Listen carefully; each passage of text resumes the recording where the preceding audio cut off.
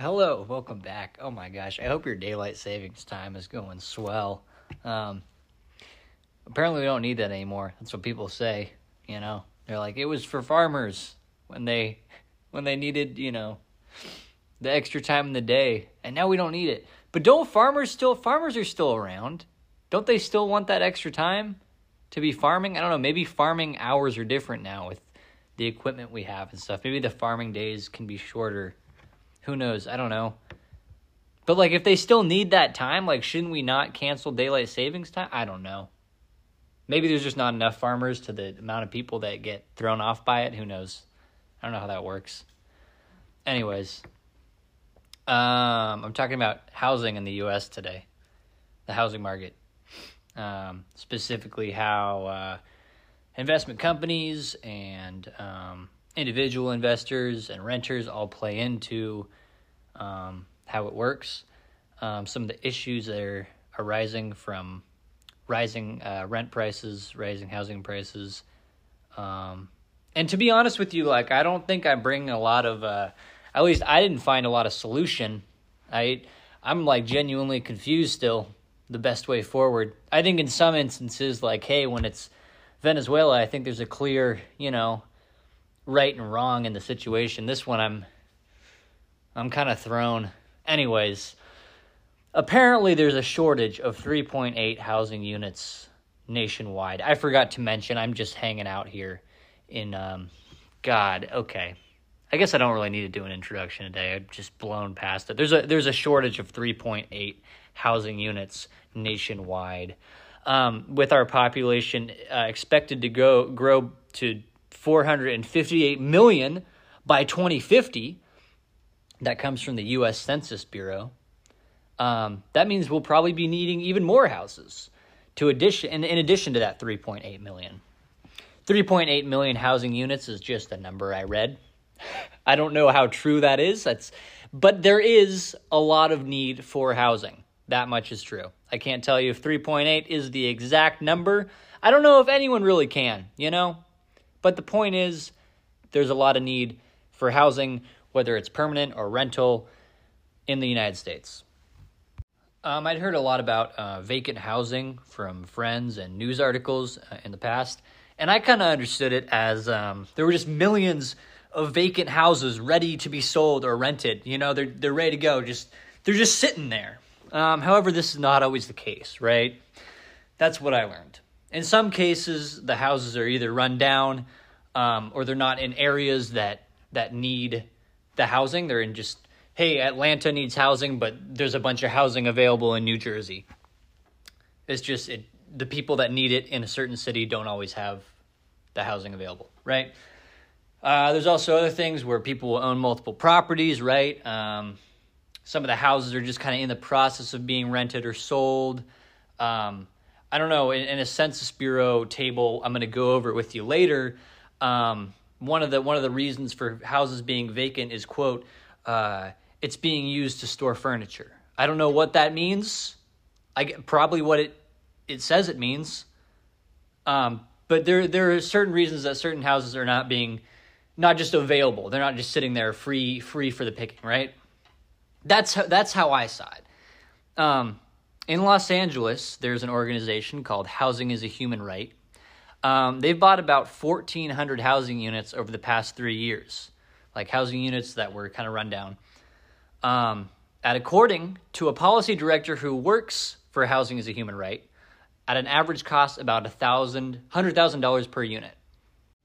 So between the price it costs to buy the house and renovate it was $100,000. Now, in comparison, the city of Los Angeles' housing projects that they've been working on to help homelessness, to help struggling families, have cost an average of $600,000 each. That number came in 2021. So they're making completely new houses instead of just renovating the ones that are kind of run down. The policy director at Housing is a Human Right, whose name is Shannon, that's her last name, I believe. Susie Shannon quoted, saying that 70,000 vacant units are in the city, which is enough to house the 42,000 homeless people counted in the city, or even the 69,000 in all of the county. So she's saying that there's 70,000 vacant units that can be renovated and given to people who need housing. Now, whether that falls into this weird area of, like it's actually someone else's temporary home, or it's in the middle of a family dispute, so it's vacant, or it's being used to store furniture. I don't know where she's getting that figure of 70,000 vacant units. I think I said 7,000 earlier. 70,000. But what it seems like is that it's cheaper to renovate these old units. They did it for $100,000 each, while the city of Los Angeles is making new ones for $600,000 each. They're spending 6 times the amount that could be spent on a house. They could have 6 times the amount of houses if they were just renovating houses, right? And maybe there's a reason that they're just starting them from scratch, right? But I mean, there are vacant houses that are in need of renovation. That seems like the bottom line. Whether or not it's 70,000 or less, that is a possibility, and that's not something that Los Angeles is pursuing for whatever reason. All of what I just read to you came from an article by Pew, which I believe does a bunch of research. That's my understanding. It didn't come from Pew Research Center directly, but it came from some offshoot of Pew, right? The article is titled "The Nation's Vacant Homes Present an Opportunity and a Problem." Now, this article linked me to a table from the U.S. Census Bureau that basically says that in 2021 there were approximately 5.5 million vacant houses in the United States, right? I got linked to it from the Pew article. Great. But like I said at the beginning, I read 3.8 houses were vacant in the United States. And the U.S. Census Bureau is saying over 5 million. Now, I wanted to also include the link to the census table. So I tried Google searching so I could share the keywords that I used so you could look this up yourself. I looked up the title of the table, which is Other Vacancy Status, Census Bureau. What I found quite frustrated me, to be honest with you. Not only could I find the table that I had been linked to from the article I was reading, but the information that I was linked to was even more confusing. All right, this is just stuff that came up. It was information from the U.S. Census Bureau, and it was just different statistics, a different table, different set of tables, right? And I'm like looking at these right now, and I don't know how to decipher what they've laid out for me, right? It's like there's basically just a list of different statistics. This one here is, what is this one? Geez. Rental vacancy states, rental vacancy rates by state. There's some 2.0, 1.9, 1.6. These are the numbers I'm reading. I'm not seeing what those numbers mean, or like that's like per thousand or what. This table is awfully hard to understand, right? And I feel like it's more information that would help me along my way in understanding housing and vacancy in the United States, but it's just figure it out. And maybe somewhere on this website, this extensive website, is a key to decipher, how to read this table.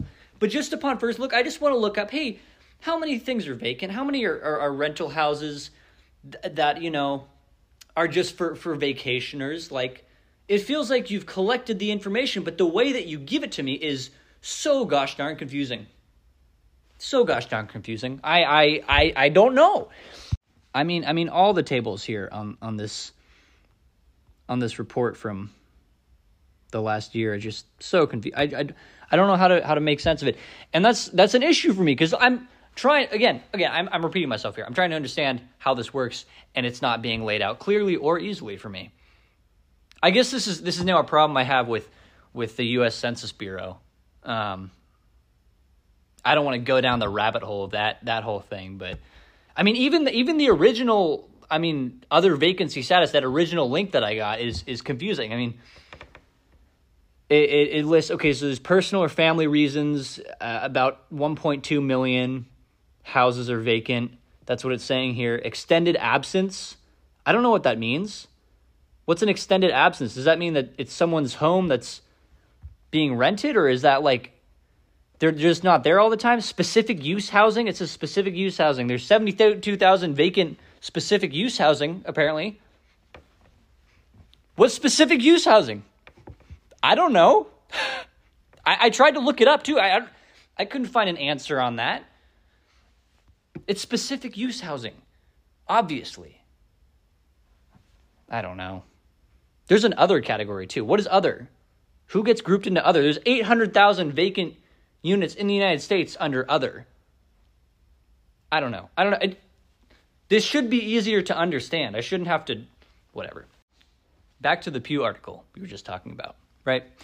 The one that's titled "The Nation's Vacant Homes Present an Opportunity and a Problem." Again, this is the link where you can find the link to this Census Bureau table that I was just referencing. They quote saying, "Metro areas with the most vacant housing are expensive waterfront resorts, Key West, Florida, Barnstable, Massachusetts, on Cape Cod, and on Ocean City, New Jersey, suggesting that vacant housing is being used for vacationers," unquote. I don't know where they got these numbers. I looked at the table they had mentioned just before. Those aren't like specific counties or cities that you can look at. Like you can choose, Los Angeles County, cool. Let's see how many vacant houses are in Los Angeles County. There's no option for Ocean City, New Jersey, or Key West, Florida. And there's no citation either. I don't know where he got I want to see that. I want to look at it. I want to see. I don't know. Now we got an issue with the Census Bureau. We got an issue with Pew. It's just turning into an episode about the lack of information and how tough it is to understand something when I want to know. And this is like a serious thing too, right? Like people want to know how to vote, and people want to know how to feel about a certain issue. And you can't do that effectively if you don't understand something. That's what I'm frustrated about here now. I don't know. And again, if this writer did get this information from the Census Bureau table, how come the cities aren't listed as something I can look at? Are those cities included in that 5 million vacant number, or did they not include it? Is it just a certain amount that's included? It's just genuinely confusing. Because it seems like the survey is saying, this table is saying that there's 5 million, and across the entire U.S., they counted everybody. But if some of these places aren't included, right, then it's a different number. I don't know. Okay, I'm sorry. Back to some rock hard facts, all right? No more wondering, okay? It's another Pew study. I can't stay away, I guess. Even though they're not citing this information that I would love to know and confuse me about the graph that they had sent me to prior. I'm back with Pew. This article is titled, "Investors Bought a Quarter of Homes Sold Last Year, Driving Up Rents." Apparently, investors bought 24% of all single family households sold nationwide. I believe that's in 2021. They cite at this time, it's from a state line analysis of data provided by CoreLogic. 24%. Investors bought a quarter of houses in the United States in a single year. Investors apparently bought a third of houses in Georgia, Arizona, California, Nevada, and Texas through 21 to 22. They bought a third of the houses, just investors that own multiple houses. just stacking them up. They bought a third of the houses.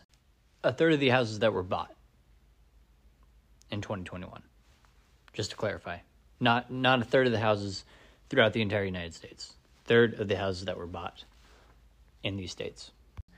Anyways, I think that number is crazy high.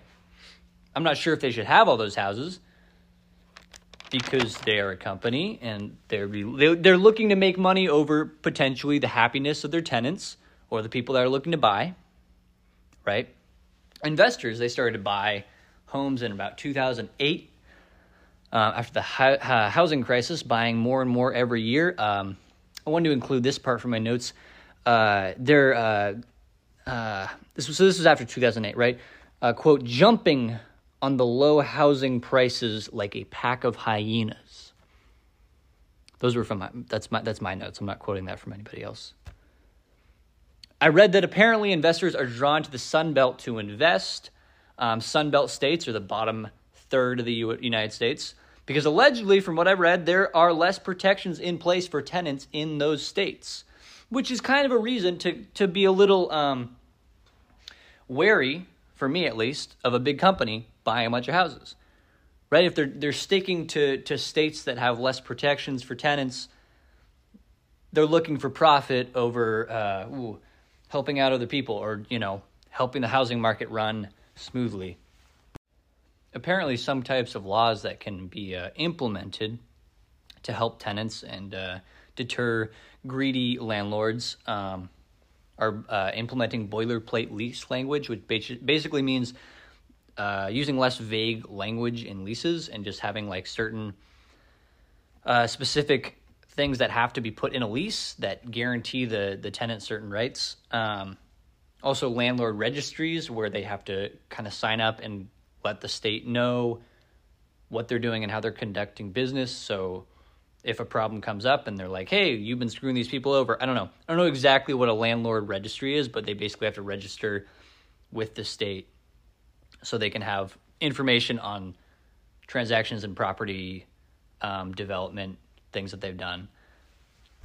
So those are a couple options. Here's a third big one, rent control. In 2022, the North Las Vegas community got a bunch of signatures and basically got a measure to go on the ballot that proposed that rent hikes could not exceed 5% year by year. So people were going to vote on this in North Las Vegas. The landlords couldn't raise the rent the rents over 5% per year. This is a big issue in North Las Vegas. The Nevada Independent reported that rent has increased 30% in North Las Vegas since 2020. So they were frustrated. They wanted to cap the amount they were getting charged. However, the city clerk's office struck down the ballot initiative. Basically went to the North Las Vegas Council, who voted 4-1 to keep the measure off the ballot. So the North Las Vegas City Council, in conjunction with the city clerk's office, said, no, you cannot put this on the ballot.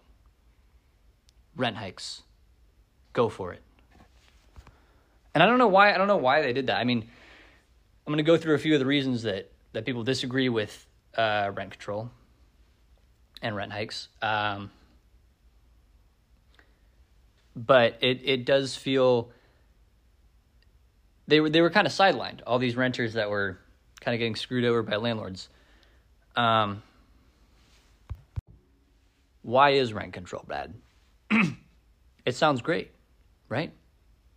I mean, for me, my rent went up 16% this year. I calculated that, did some long division.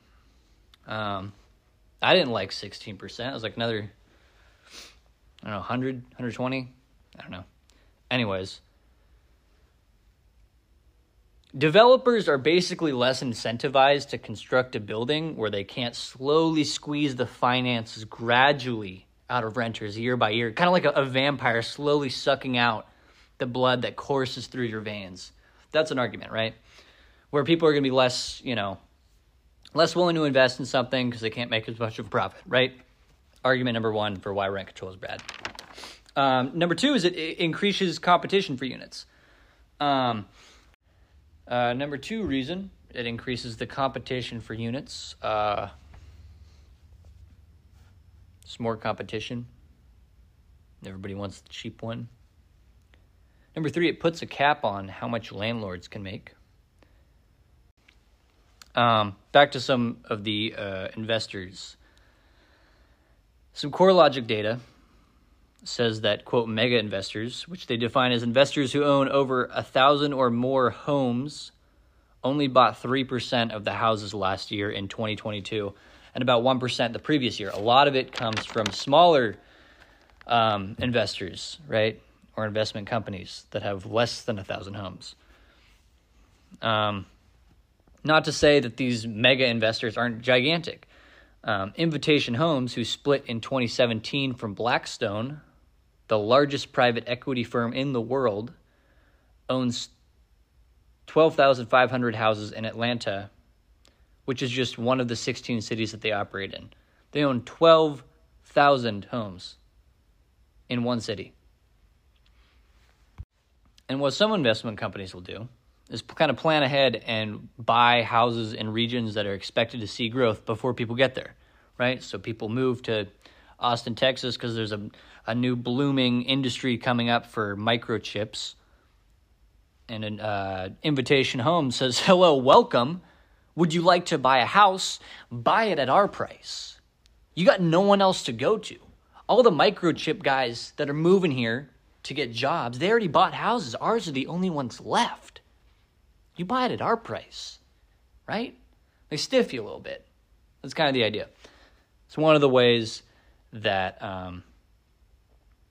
these investors or investment companies can kind of raise prices for housing. In fact, I just read a story from my own town about some people that were getting kicked out because this company was coming in and said, hey, we're renovating these homes and we're going to sell them at a higher price, right?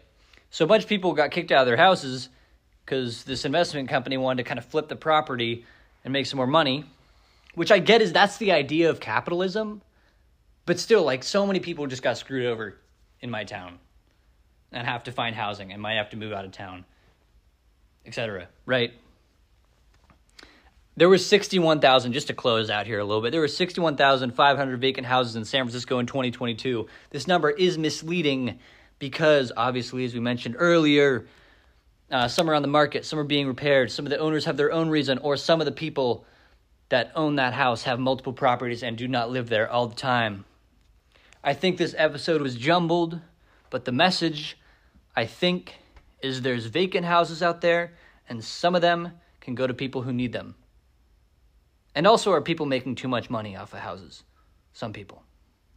Anyways, have a good rest of your day. Take it easy.